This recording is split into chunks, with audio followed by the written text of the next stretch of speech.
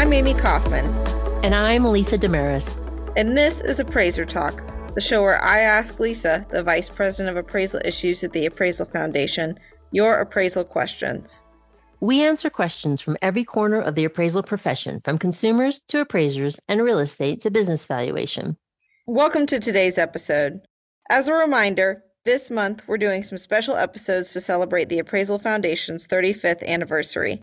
We are focusing on the progress the foundation has made and looking ahead to what the next 35 years could mean for the foundation and the appraisal profession. What's today's topic, Amy?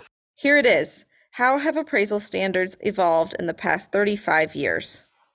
Well, once again, it's a really big question, and I think it's a pretty exciting one. We've talked about how the uniform standards of professional appraisal practice came into being a little bit on a prior show, so I won't dwell on that too much, especially since we already talked about the creation of the foundation and our congressional authority last week. But I think it's important to look at how the standards evolved over their inception and how they've matured up until today.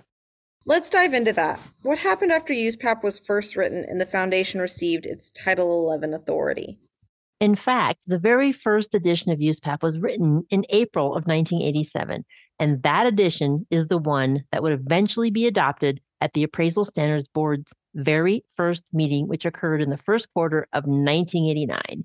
Thus, USPAP actually existed before the Appraisal Foundation received its congressional authority in August of 1989, which was several months after the ASB had already adopted USPAP.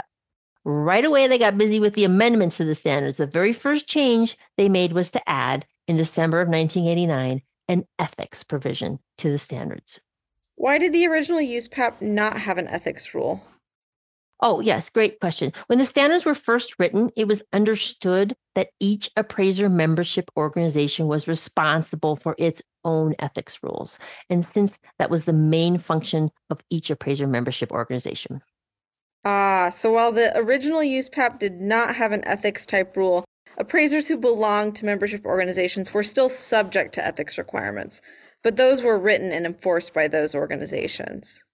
Oh, correct. But as soon as it was clear that states would be adopting USPAP as the one set of standards that all credentialed appraisers would be required to follow starting in the early 1990s, the ASB did need to write that ethics provision, which eventually became the ethics rule for USPAP. And how did USPAP change after that? Oh, well, first changes were made basically at any time as needed.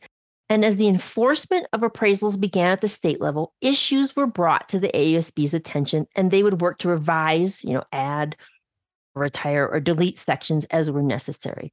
If you look back through the first editions of USPAP, you can see, for example, that changes were made on April of 1990, June of 1990, September of 1991, March of 1992, et cetera, et cetera.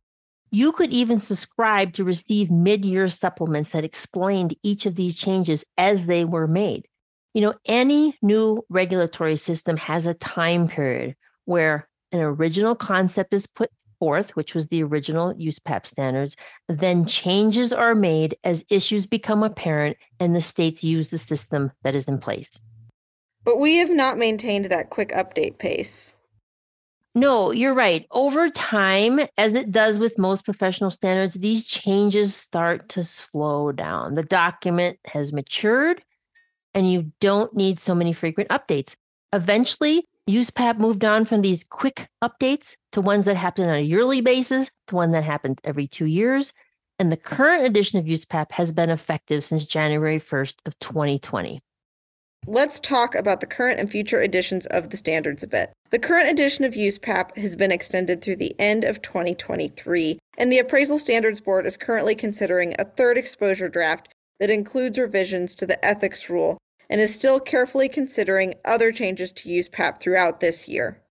Yeah, that's true. And as documents mature, the changes you make to them slow down, and future changes need to be more carefully considered, researched, and reviewed before being approved, simply because the changes can become much more nuanced or are responding to a more complex issue that may have arisen in the profession. Now, that's certainly the case with USPAP right now.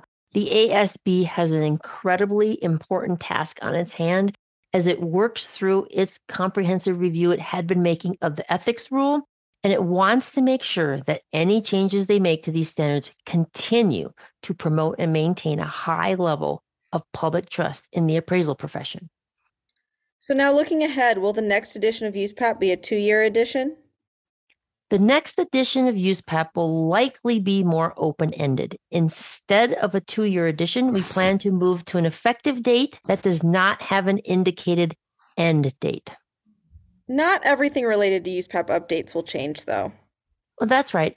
All USPAP updates will still be exposed to public comment and discussed in open forums with appraisal professionals and members of the public. We're also taking steps to ensure that fair housing attorneys and civil rights and consumer advocates play a larger role in reviewing any proposed changes to appraisal standards in order to protect the public trust.